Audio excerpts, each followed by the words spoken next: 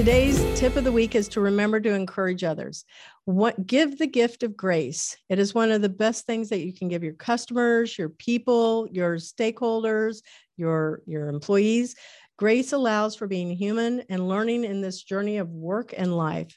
A little mini case study that I want to share is Lindsay Ray McIntyre. She's the Chief Diversity Officer at Microsoft, revealed that embracing a growth mindset helped the company find new ways to approach its diversity and inclusion work.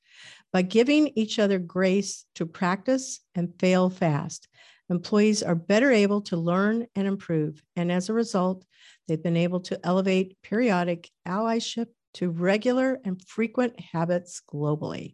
So recognizing Lindsay for being a trendsetter. And we're going to welcome to our show Amanda. So I'm so excited that you're here. Amanda Allen with Florida High Tech Corridor and also STEM Connect. Amanda, I'm really glad to have you here. Thank you so much for having me. I'm happy to be here. Oh, and look at you wearing those black and gold colors from UCF. Go Knights. Go Knights. And for this, for our listeners that do not have video, you can always go and subscribe to us on our YouTube channel. But I will describe, she is in this vibrant yellow color, and it is really striking against the black background. And those are the colors of University of Central Florida's Knights. Are you a big football fan there? Do you go to the games? I have been to a lot of the games. I am a big fan, and I do follow the seasons, actually. One of the few sports teams I do follow. Nice. Are there any other sports that you're super involved with over there at UCF? I know I'm kind of putting you on the spot, but. No, I followed their basketball for off and on, but other than that, not much. Very nice. All right. 5 words that you would use to describe yourself. And just keep in mind, I'm going to ask you why those 5 words.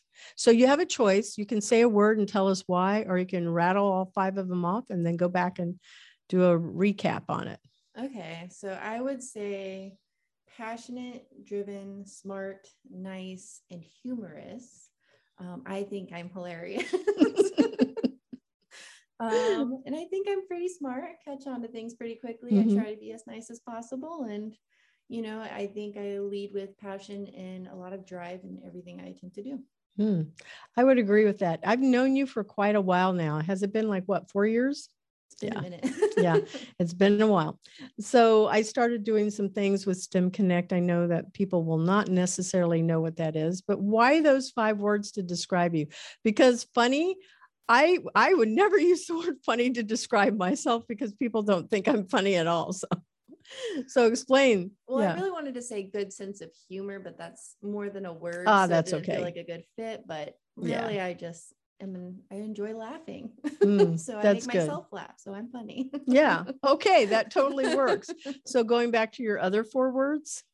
So those ones I feel like speak more to me as a person and the way I try to just lead my life and live and try to go about my days is I'm very passionate. I think I work in something that I care deeply about. I am very driven. Once I put have a goal, I'm organized and I get there. That's the goal.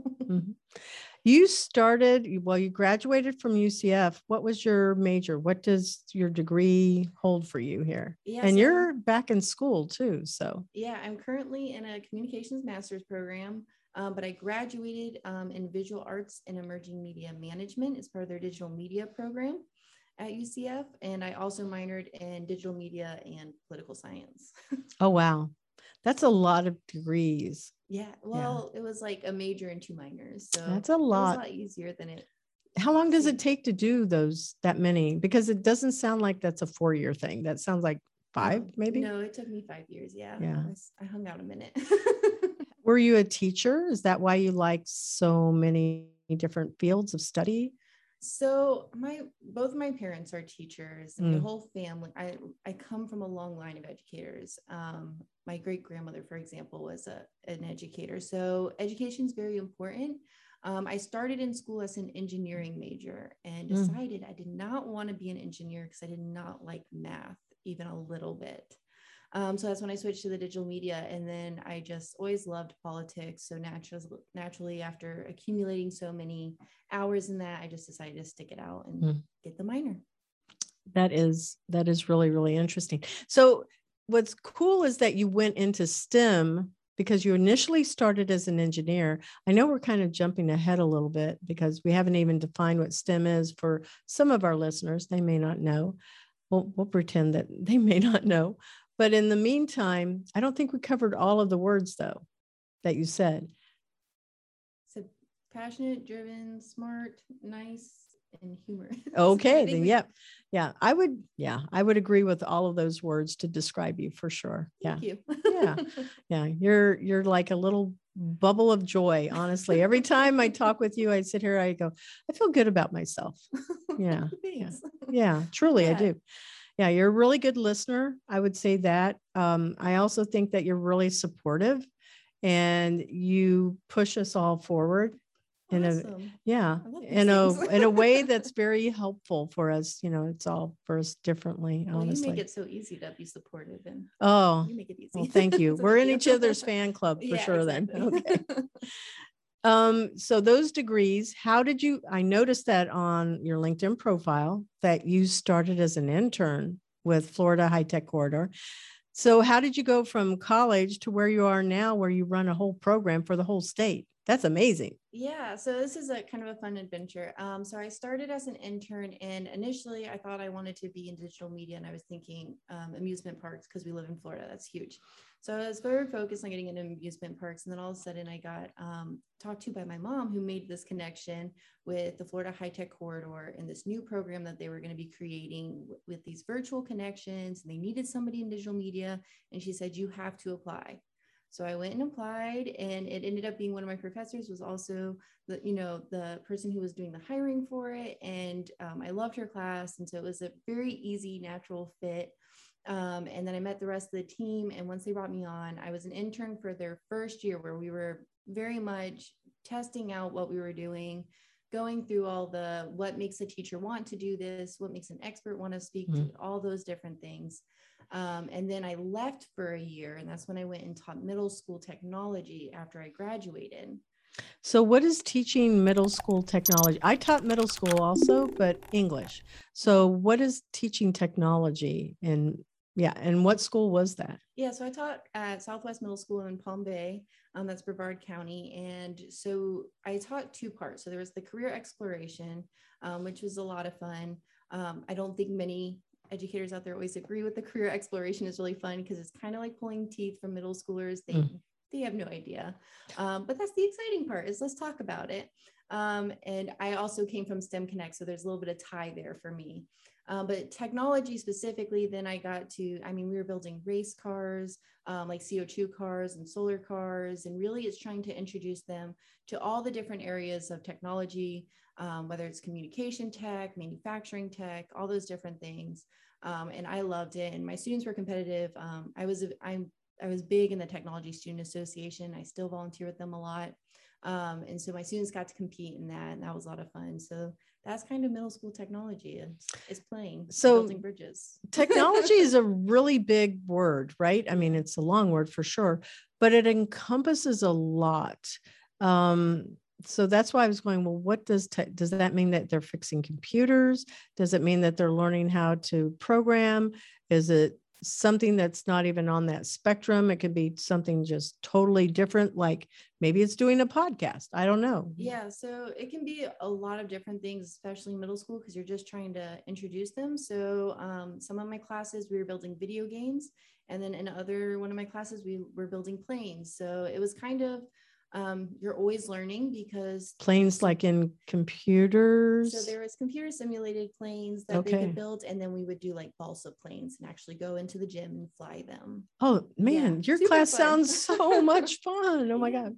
I would be doing something with like jumping rope. Let's see how many times somebody can jump rope. Right. And how much energy is being consumed when you're doing that. Like, that sounds perfect. That would be perfect, right? Because it's giving them physical exercise, and it's also tying to something that's measurable. And that was just like off the top of my head. But you said gym, and that's why I thought that. Yeah. No, most of the time we were testing things, like we would build catapults and things like that. So a lot of times we're using big open space as needed for testing catapults and planes. Oh, yeah. Yeah, for sure. That sounds like something that the FIRST, and I don't know what that acronym totally stands for, but it's the robotics competition. Were you part of that? No. So my students did VEX robotics. They're a little bit smaller. It's a little bit more affordable for some schools, and it's a lot easier to do. It still comes with the whole thing, but also TSA has a competition. The nice thing about any robotics curriculum, though, is it's just a great opportunity for students to get, hands-on experience with coding, building, working in a team. I mean, any robotics, there's Lego League, for First, VEX. I mean, they're all pretty great. We're checking out all of them. So much fun. So did you get to go on field trips too? Because you said Legos, and I'm thinking, oh boy, does that mean we go to Legoland and we actually get to go play over there? Did you do field trips? We didn't do any field trips besides competition, but I mean, competition's a big one. It's a 4-day event, and that's a lot of money you got to raise to get there. So it is. But what was even more, I would think that your classes, which they should have always been at capacity. Everybody would want that. Who doesn't want to go play with Legos? I mean, they're awesome. Yeah. No, I didn't. No trouble in filling up classrooms in a tech classroom, in my opinion. I think, and from my experience, both of my parents, just to give you an idea, my dad teaches robotics now. My mom teaches engineering. My brother is now a middle school tech teacher. So I'm telling you, the family business is education. Yeah. So, and they all can tell you crazy stories, but definitely never a dull moment. Oh my goodness. Wow. So when you graduated with this degree in, what was it? Digital what now? So it was Visual Arts and Emerging Media Management. Yeah, that's a long title. Break that down for us. So basically it was in the digital media group of things. So you got to take art classes and digital media classes, so like website design, but then you also took business classes on top of that. So I focused a lot on how writing a business plan for like a creative business. All for middle schoolers? No, this was, I didn't do that with my middle schoolers. That was my undergrad program, and that was a lot of fun. Yeah. Oh, wow. Yeah. That is super. Okay. You had the best degree, I think, ever major that you could gone for, because it's got to be the most fun. It must be hard to fund that in the public school. It is. And it is. In public schools right now, I feel like all funding is difficult, and anything tech related, we want to put more tech in school. We want to put more STEM in school, but it all costs money. So that's the big deal right there. STEM, what does that acronym mean for our listeners? Yes, science, technology, engineering, and math, and they go together. They sure do. Together. Yes. Yeah, they do. Now, I was an English major, and I think that most females tend to go to majors that are more in literature and things that are in education, reading, probably the arts also. I think that I'm hoping that there's been more of a shift to move into things like engineering, like programming, like math, because my dad he taught for, I think it was 3 months when I was a baby, and he said, well, I'm going to go get a second job. And he thought teaching would be easy. He didn't even last 3 months. He said, no, they're animals. They could not relate to middle school students and high school students at all. He had no patience, but he was really, really young too in that area.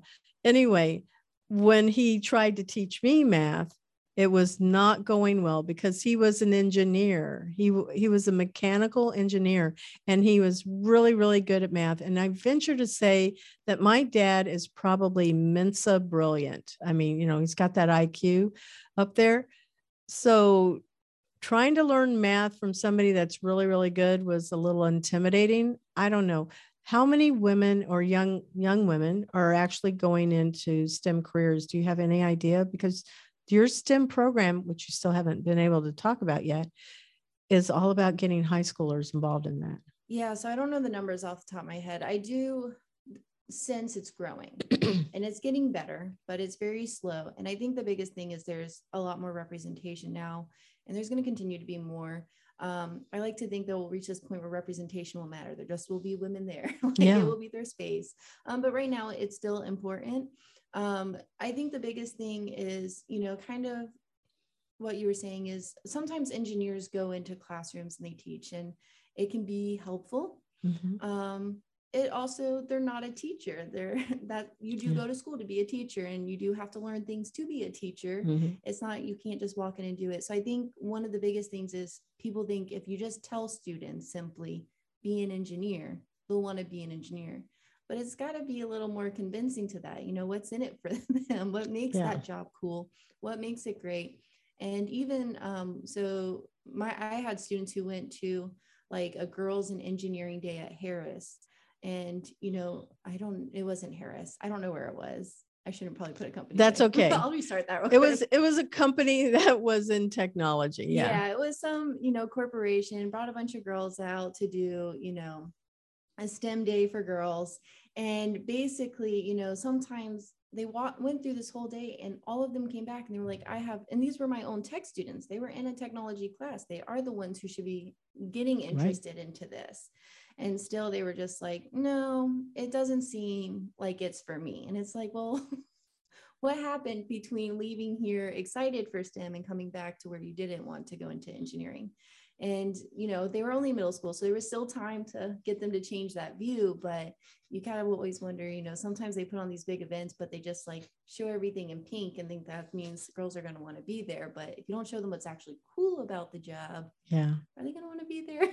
Well, and I think there could be this disconnect between, okay, at school, you're learning about technology and you're flying planes and you're getting to see Legos and stuff like that. And you don't do that in the workplace, wherever it is that we might be. However, there's still, why does that work matter? And I think that's the thing that probably needs to be focused on, so that they can see the vision of what they're doing. Kind of like that movie Hidden Numbers, where there was all of these women, and they were Black women that went into work at NASA. Hidden Figures. Thank you. Yeah. Hidden Figures. And they went in and they're doing all of this incredible math to help make rockets go to the moon and just travel and be able to be in outer space. But no, we don't want you in this one room. Well, everything shifts when they know that there's this one woman that is so expert with these numbers. She was solving problems that the men couldn't do. And this was, I guess, back in the 50s and the 60s. I think that those are the stories that girls need to hear to be able to see that, well, you could be the one that's solving that problem, or you can be the one that helps get somebody to Mars, whatever, right? Because not everything is we get to play with toys, right? Well, and I think the big thing is showing students the elements. So when they design the planes and they learn that they like drafting, well, there are jobs in drafting, and just making those simple connections. I think that helps every student. Oh, I agree. That would change your STEM outlook a lot, I think. Yeah, you should be really running some, I guess, workshops for instructors. I mean, on Wednesdays when I was teaching, we would always have to go to, some type of a, workshop to go and get our CEUs, continuing education. So I can't even remember what it was called now, but there's a name for it. Anyway, I could see you running that to actually help. One of the most impactful ones that I went to was how to incorporate economics into the classroom. Okay. It was a great one. That sounds great. Yeah. I got play money. I've talked about it on a couple of other shows, but man, those kids were incentivized because there was play money, and it was tied to, okay, you got to find me making a mistake. If you find me making a mistake, if I'm writing on the board or whatever, you get $1. All of this was at the end of the day. Well, at the end of every week, they could turn it in for real prizes, either out of the treasure box, or they were able to get a pass to go to be the first in the lunch line, first at the, the bus at the end of the day, or just walk around the halls. And I was teaching, at risk. So they were a tough group. Anyway, what was super funny is at the end of a semester, the play money got street value and they were buying it. So they were, hey, I'll give you $2 for, 200 of her bucks. Because they knew that they could do some stuff with it, but they could see it. Yeah. So making sure that people can see the dots and connect them easily, that's super, super important. Yeah. So now you're in this role of STEM Connect over here. You're the program manager. What is that program like at Florida High Tech Corridor? Oh, and I don't think I asked you the mission of Florida High Tech Corridor.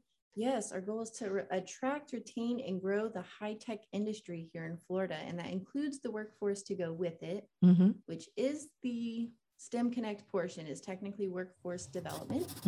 But we do that by targeting K through 12 schools or students. And really the goal is to inspire them to pursue STEM careers because, all of these high-tech jobs, they're not just tech. When we say that, they are STEM. There are mathematicians who work there. There are also scientists, and engineering is a huge one.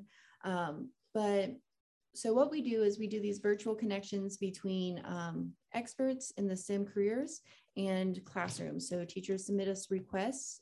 So for example, a high school physics class can ask for a speaker and anything related to physics. And we'll get them a rocket scientist who can talk directly about how they use those physics concepts in their job every single day. The nice thing is when your students ask, why do I need to learn this? We're trying to provide those answers. These are the real so goals. Important. Yeah. Are you going to the Future of Education Technology Conference? It's next week. No, I've always wanted to go, and I think I'm going to have to put that on my bucket list for next year. Oh, man. Maybe I can take you in with me. I'm serious.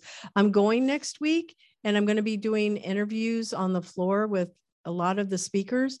I could use somebody going along with me to help record. I would help. Okay. Let me see if I can get you a media pass and then you can go with me. That'd be awesome. Yeah, that would be great because then, I've been very curious about what they have there. It's K through 12. Yeah. It's great.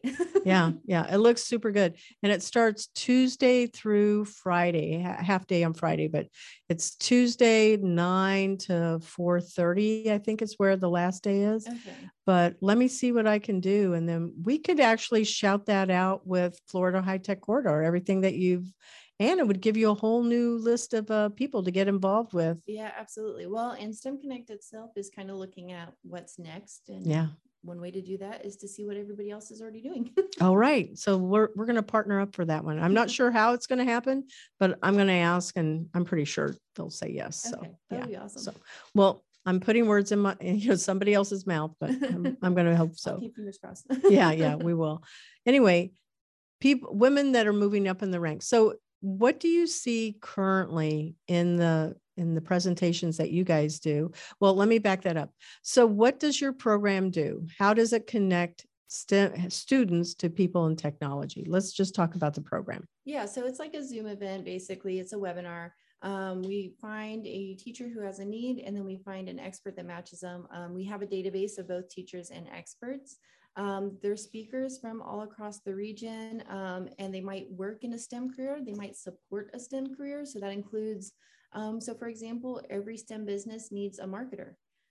We also will, talk to them and focus on how they market a STEM business, because at the end of the day, that helps the high tech industry. And you do have to have a knowledge of STEM if you want to work at all in a STEM business. So we talk a lot with a lot of different people, and really what the goal is based off what the teacher requests. So sometimes teachers ask for extremely specific talking points. Other times it's a little bit more broad. They just want an introduction to nursing careers, or they want to know about possible internships. So when we have those things, we find experts and connect them. I know I've spoken before about topics like entrepreneurship, or, what they need to have on a resume, or even what to expect from an internship. I have always enjoyed it. And one of the things I remember when I was first signing up to volunteer, the email had said, so you will be talking to students all over the whole state of Florida. And I went, wait, what? What's going on? And so how do you distribute all of these speakers? Yeah, so we technically serve 23 school districts within Florida right now. And so how it kind of works is it's based off topic, really. However, we do target specific areas. So for example, we have a lot of agriculture speakers, and agriculture's very big in tech right now. And there's a lot that they're doing that's very interesting, especially with hydroponics, right? Yeah. And drones, and it's crazy the stuff that is involving in agriculture. So we have a good partnership, for example, with UF IFAS. And some of their extension agents will do special talks on maybe what's next in farming, or they'll talk about specifics, how to get a garden going. So it can vary. Our goal is to always be specific for the age range. You can't talk about the same topic to a kindergartner that you can to a senior in high school. Mm-hmm. So we are always trying to make sure that it's, we kind of know our speakers, and I think that's a good thing because we're able to really know if they're able to talk to a certain crowd Mm-hmm. and what they're able to really talk about. I had a guest on my show. He's from Cornell University, and Cornell is an agriculture school also. And our podcast plays at Cornell University and WVBR FM in New York. What is very interesting now, that show, we did it as video, but for anybody that's listening to it, you really have to go watch him. He was super, super interesting. His name is Professor Michael Timmons, Timmons. I would venture to say you should have him as a speaker because it's kind of like watching Bill Nye, the science guy. He's going, see this speaker? He's holding it up right in front of the camera and says, you know what's in here? And he made it so incredibly entertaining. I understand he is one of the most popular professors at awesome. Cornell because I was just in stitches the whole time that we interviewed. That was in season 3. And I could not stop laughing. I said, you should really do stand-up comedy because like you're teaching me all about farming and agriculture and hydroponics. And that was what he was specializing in. But my goodness, it was a show. That's it was awesome. Truly a show. So if you have some of those professors, I would imagine it's pretty fun when you have them on there. Yeah, we have some speakers who are very dynamic, but a lot of our sessions are more question and answer based, so they don't always get the most showy, but we are trying to come up with more ways to be more innovative in our presentations to people. So I'm playing with that and I'm trying to make things more interactive, and maybe that's something that I can do with you. I'll just throw it out there as doing vision boarding and making it so that it is interactive. So there's a list of supplies that people would have to have prior to, and then, walking them through what is a vision board and how do they see that playing into either their bucket list, like for you, or their future, whether it's, education, their goals in life, family, short-term, long-term. It's a whole lot that goes on there, but it can be that visual roadmap that you want to get to. Absolutely. That'd be cool. That would be fun. So I'm testing all of these out as interactive workshops. I'm recording them and putting them in our E4C Academy, and I'll let you know. But happy to test it out on your students because that would be a totally different group also to try it out and see. And it would be even more interesting to do it in a class that they wouldn't see that coming. Like nobody ever seems to like English, but that would be a perfect place to plug in because they could see vision boarding working very well with, I would think, technology, potentially with art for sure. And then we also have STEAM. We didn't even talk about STEAM. Yeah. Well, you could also expand to STREAM. I don't even know what STREAM is. What is STREAM? Adding reading. Oh my goodness. There you are. English is back in vogue. Yep. I mean, I just feel like every time we get crazy with these acronyms, it just goes to show the importance of a well-rounded education. Yes. Yeah. Everybody's important. Yeah. And just so our listeners know, STEAM includes arts. Yeah. So it's still the same acronym as STEM. We're just adding some extra stuff. Art in it. And then STREAM adds arts, and now it also has reading. Yep. So having it, you're right, a balanced educational approach is so important. So, okay, best speaker that you ever had that is truly memorable for you. So my favorite speaker is one of our first speakers, and his name's Dr. Weeping Yu. He is a rocket scientist from NASA.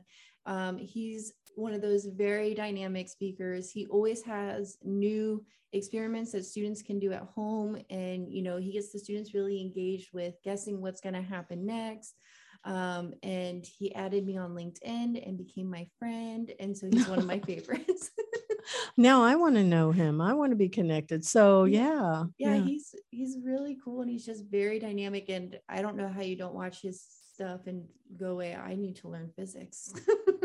It is super cool. I think that was something that was an unpredicted outcome of having the Big Bang Theory, is it made being a science or being in the science field, all of a sudden it became really cool. Yeah. It was cool before. It's cool to be a nerd. Yeah. And it was okay. So he, again, also sounds kind of like a Bill Nye the Science Guy. Yeah, he's very fun, and he can talk the whole, to the whole gamut of students. I mean, he can make it so elementary students are right there with him, which is really fun because we've had classrooms that will literally cheer for him. Oh, wow. Yeah, that's really fun. And then high school students, I mean, he's so knowledgeable that you just almost want to try to find a curveball for him, and you can't. He knows everything.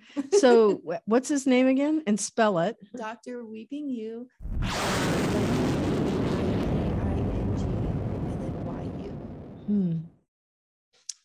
Very nice. And what school is he from? No, he's at NASA. He's at NASA. Kennedy Space Center. Wow. Rocket scientist, literally. Literally rocket scientist. Okay.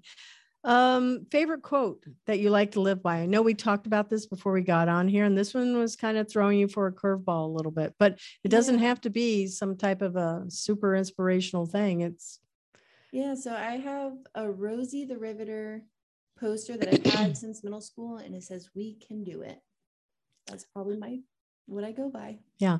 And the key word in there, every single one of those words is very, very impactful because it's using the word we, which is totally about inclusion. That's everybody. Right.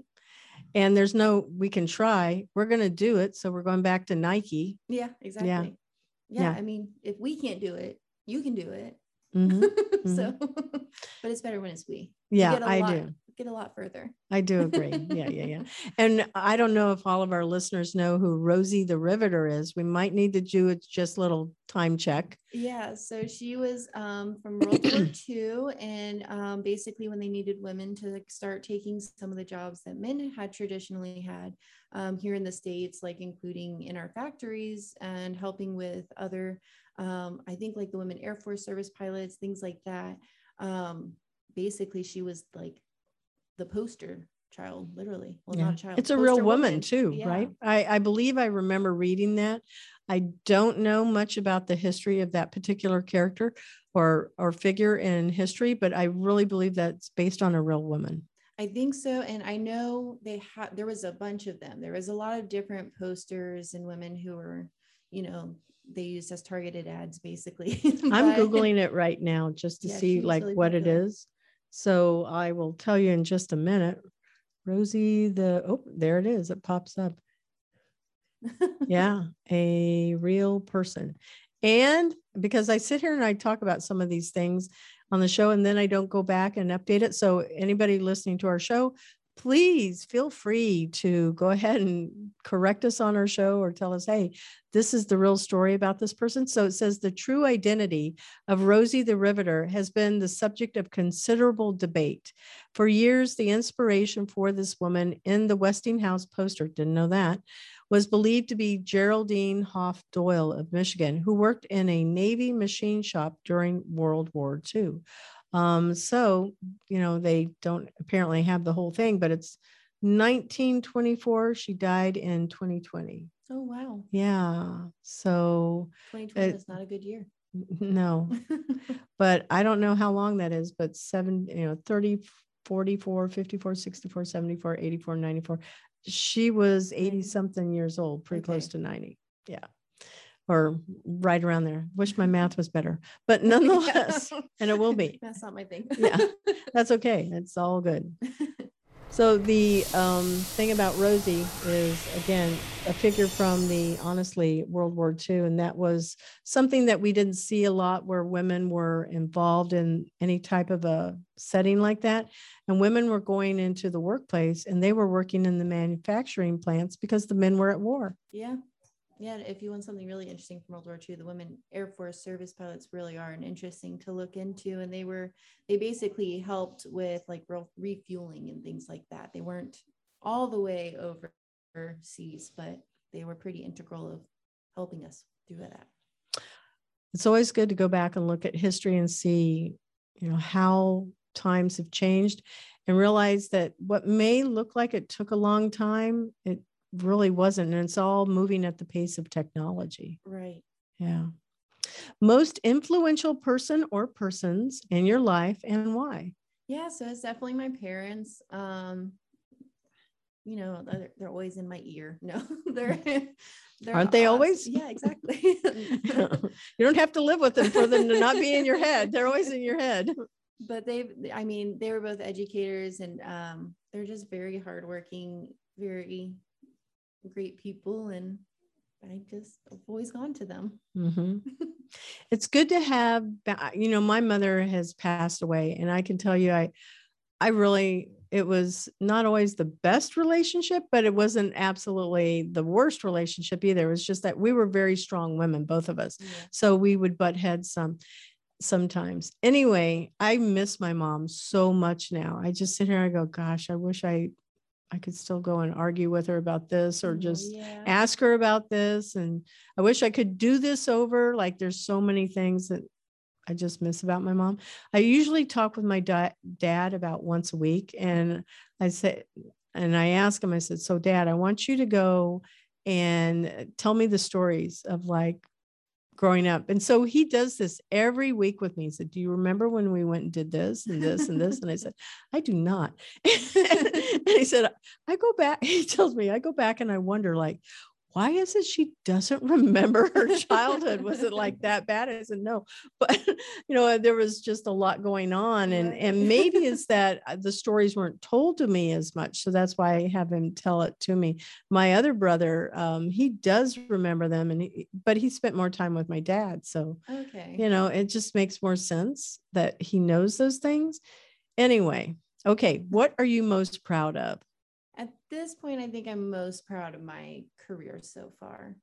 I've been able to be a part of a really great team with STEM Connect in the Florida High Tech Corridor. And I think we've come a far way, and I think we have a long way to go still, but I think we've been able to do some really cool stuff. And I hope we're making any impact, any inspiration to a student who's interested in going into STEM, I think is helpful.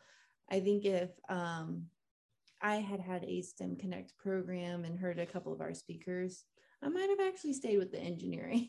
So I think it can be powerful. I think the hardest part is making sure you're reaching students, the right students with the right message. That's really hard to figure out. What?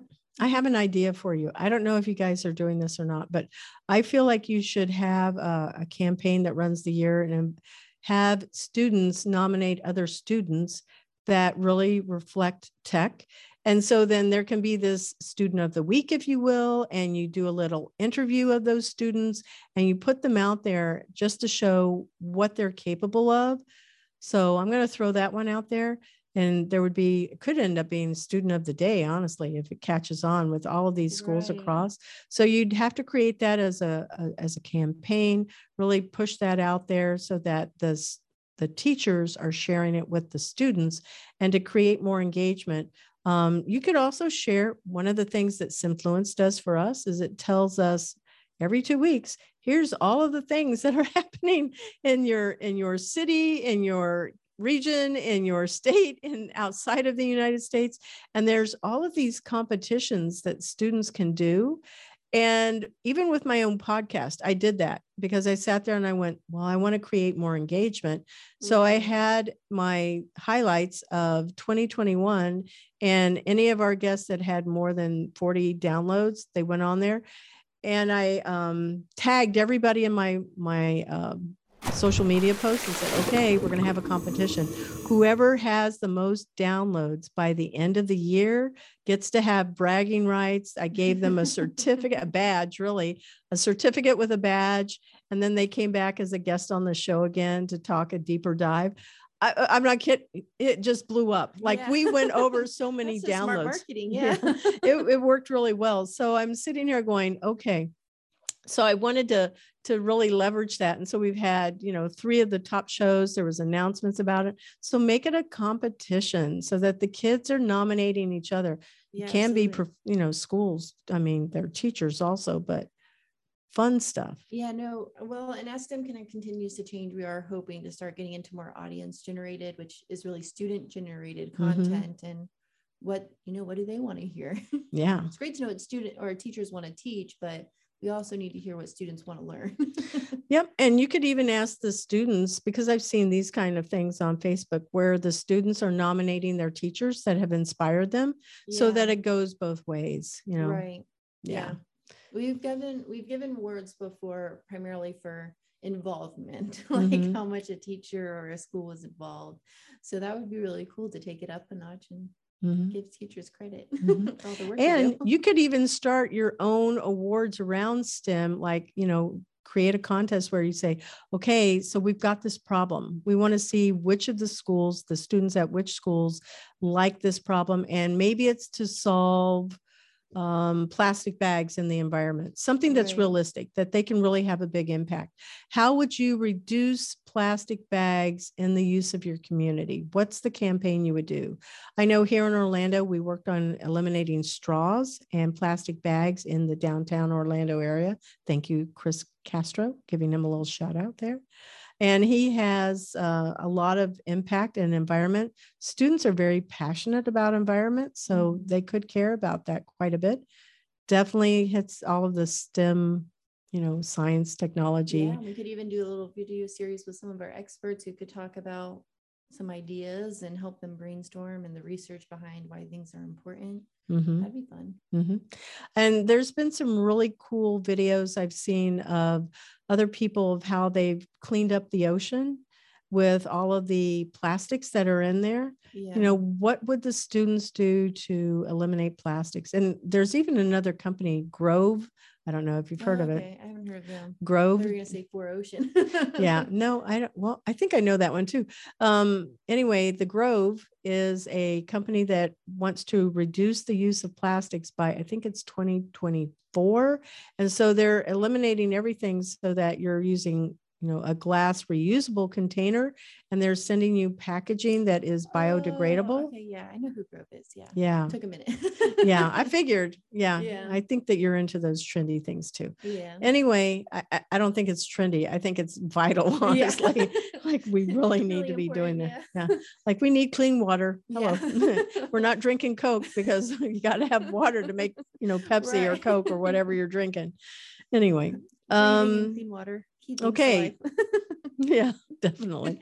How do you like to communicate with others? In person, video chat, phone, text, social channels? What do you do? Email? Yeah. So weirdest answer after all of COVID, I like video calls. Okay. But I've been in the video world since 2013, so long before COVID. I think the greatest thing about video calls is you get the body language and the facial reactions that you get with an in-person meeting, but you do get to wear pajama pants and have your own coffee from home. So it's kind of the or best your of both dog worlds. at your feet, right? Yes, my sweet little Rory. Yeah. And you have that cute little puppy there. All right. Well, we're going to take just a minute to recognize our sponsor. I'm going to hope that this actually plays.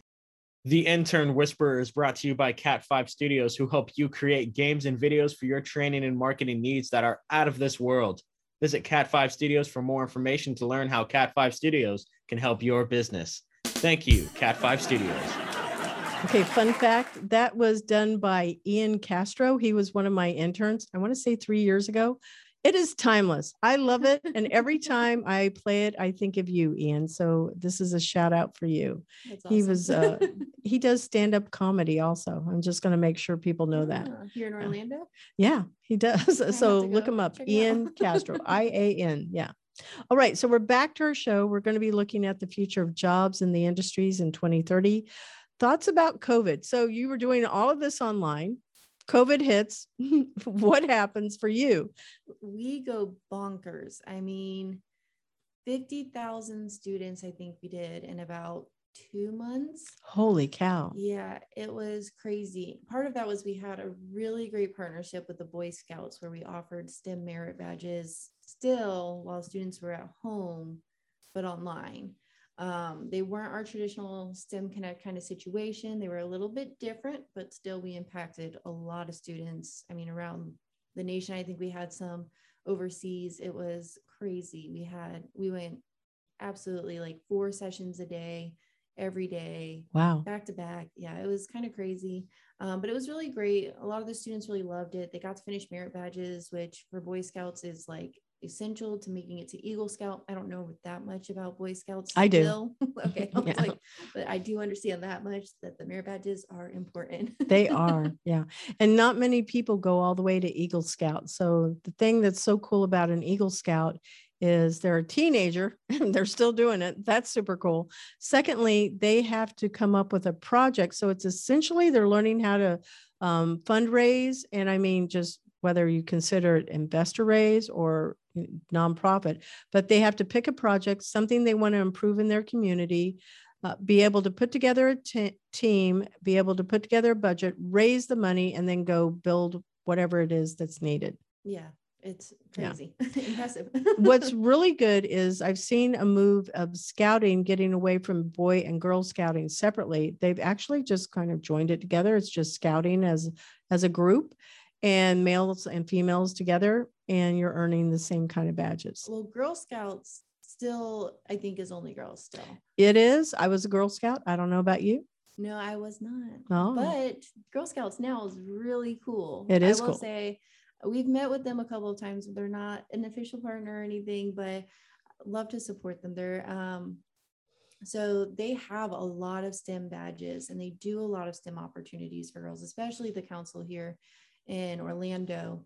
And they do have, it's not an Eagle Scout, but they have a project that I didn't realize this about the Girl Scouts. That was huge and similar size of a thing to do. And yes, they do it all themselves, and yeah, I think that's impressive. It really teaches somebody that's usually they're like either a sophomore, junior, maybe a senior. They have to do it before they're 18. That's for sure.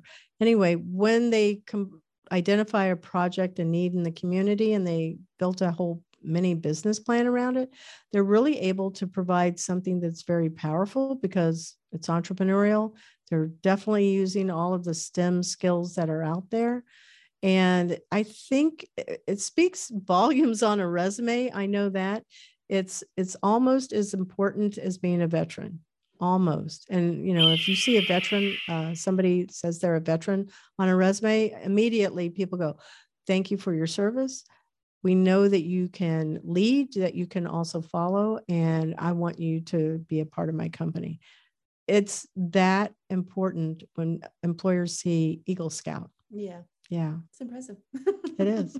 Yeah. Because it's usually most, kids in high school are going, no, that's not cool. Yeah. But well, and now there's so many great things for students to be out and involved with, like between the FIRST Robotics and Skills USA. I mean, there's so many things that they can be heavily competitive in. I mean, I don't know. I'm impressed all the time by students who are out there doing cool things. They are. Yeah. They're changing the world for sure. Remote, blended, on-site, and flexible work. Well, you were doing that anyway. So yeah. I don't know. Has work changed for you that much since you've been? Yeah, we used to go in twice a week, and I was really good about going in twice a week. Yeah. And I liked it. Yeah. But I'm very happy to be pretty much remote all the time. We go in occasionally when we need to go in. We have a lot of equipment, so like it's kind of where we keep everything. But no, I think the future of work for everybody's remote. So or flexible. There would be, I would take flexibles. Yeah, flexible is the key trend for sure. Yeah. That is the key trend that everybody's talking about right now this quarter. Flexibility to have that balance, but there's also a lot of discussion around, okay, well, you have this flexibility. So in the office, you typically would come in and be like 8:30 to 5. So now that work schedule has to adapt somewhat because we all know you're not working 8:30 to 5 because you're at home, you're doing laundry, you're fixing dinner, you're going out to do whatever, walk your dog or go to the store, right? I mean, people do that stuff. Right. Well, with STEM Connect, I mean, our schedules have always been a little weird because we work with both the business world and the school world, and schools can start as early as 7 a.m. So You start super early. Yeah, if you have sessions that start at 7 a.m., you start at 7 a.m. Mm-hmm. So I would say, and in the summers, we run a ton of sessions. So there's some weeks where we run 10-hour days, Monday through Thursday, but guess what? Friday's free. Mm-hmm. So it kind of depends. We stick to 40 hours a week, but it's a documented 40 hours a week. So it's not a ton of micromanaging, which is nice. I would think that your world that you guys work in is also very focused on the outcomes, because you're having to produce X amount of workshops with students. Absolutely. And we're impact driven. So, when you have, like right now, we're slowing down, and we can point to a lot of things and say that's the reason. But either way, our outcomes aren't there. So when that happens, what you want to start doing is, how can I make up for this? So maybe that's looking for engaging new partners. Maybe that's finding experts in areas where we haven't had people, but it's fun. It is. So I had gone and looked at what are the statistics in STEM as we're moving into 2030. And obviously we're supposed to see a bigger increase. One of the things that was very interesting, let me pull this one up, is, well, first off, I'll go to this one first. The US placed 30th out of 64 countries in math and 11th in science. And that was a little bit concerning for me, because, when we talk about our country, we always want to be first, right? Mm-hmm. Now, I only see this as a way that, well, we can only go up. The world is becoming a smaller place, or it seems that way, whereas we're seeing a lot more diversity in the schools and making sure that students are all being included. So I feel like there's this place of some cultures having a stronger influence on what that STEM will look like in the United States, that new immigrants that come over here and kind of making us bring our better game. I kind of like that. Yeah, that sounds cool. Yeah. I've seen, more Asians and more, Hispanics and certainly, people from all over the world coming into the United States. And they're not defined by, how we may see them. They're defined by what their goals are, and they're highly driven people. So I find them super inspiring to go, you already come in knowing 3 languages, and I still only know English. So I think that the trend that we're going to see is that there will be more demand for learning multiple languages, at least having 2, not just 1. And being able to have these conversations with people where, they're not seen as a new immigrant or a new US citizen. They're like, no, we're all intelligent people here. Yeah. And we have different ways that we display what our gifts are that we have to bring to the table. No matter, in education, people are tracked by their abilities, and I would have students that would be in what was considered basic, standard, honors, and then gifted. And the gifted is measured by IQ. The others are based on, sometimes, it's sad to say, socioeconomic, or, their skills and their abilities that they valued. So wouldn't it be really great? And I'll go back to, I don't know, the old times where we had like one classroom and everybody was, inspiring each other. I don't know. Yeah, I think I'm just throwing a lot of ideas out there.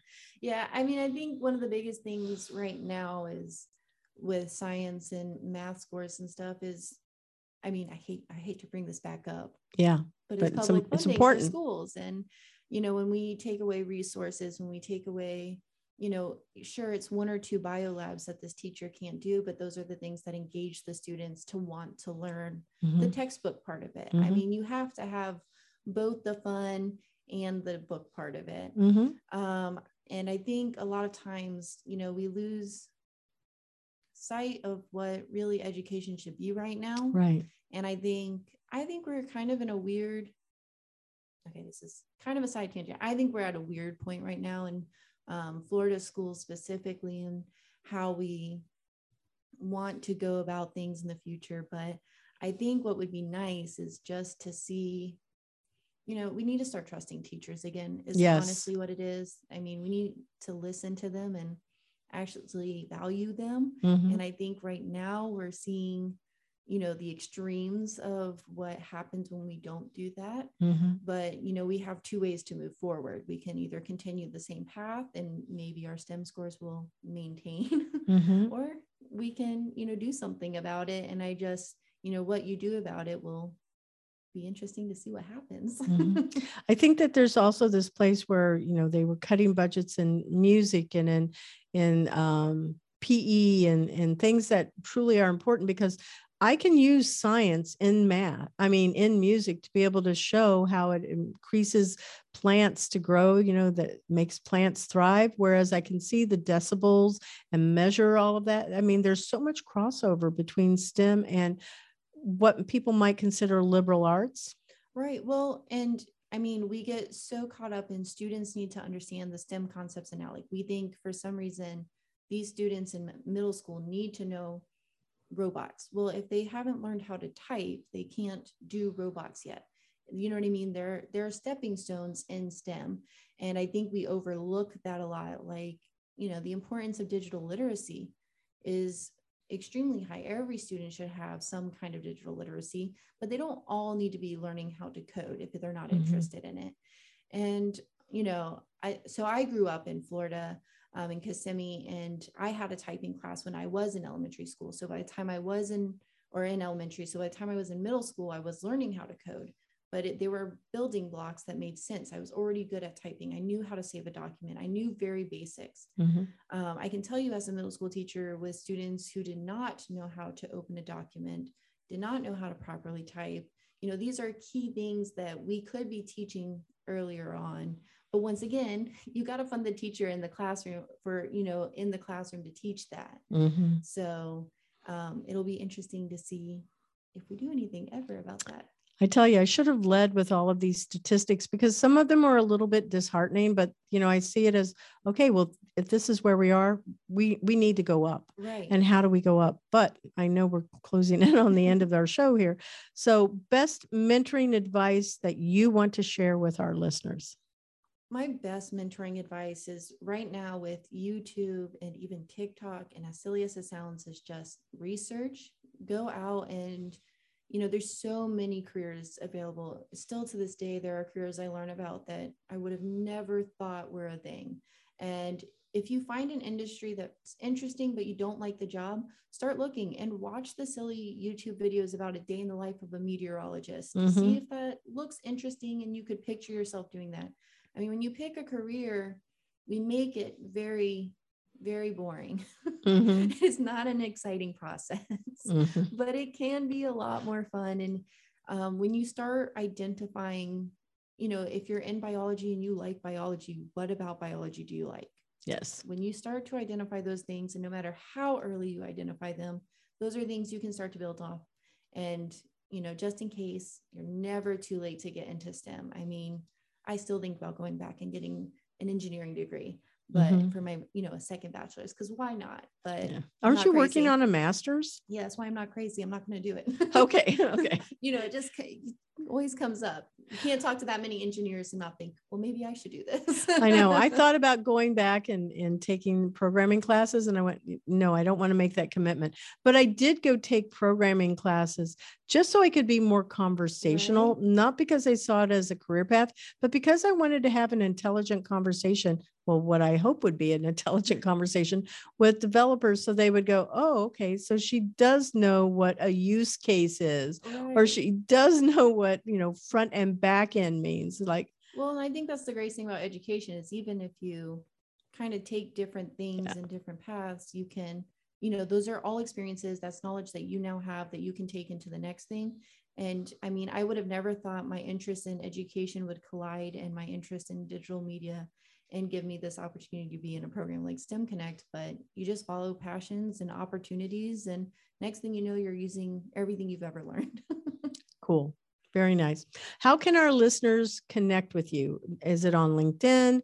You don't have to share your email address, but if you want to, you can. Obviously, it's Florida High Tech Corridor, but how can people find you? Yeah, so you can connect with me on LinkedIn.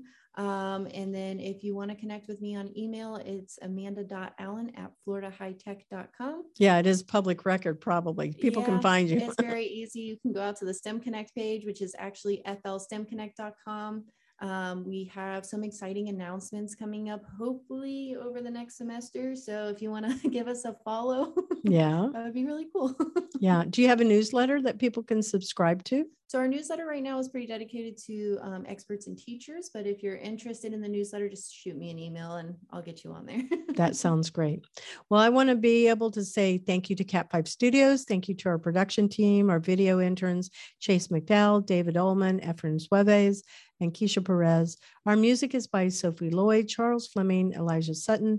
Sound effects, Eric Peterson, Miguel Sintra, Matt Miller, and Dave Francis. Visit employers4change at www.e4c.tech to learn how you can create real diversity and inclusion culture while skilling your people for the future. Amanda, so much fun. Yeah, thank you. This was awesome. I agree also. Thank you.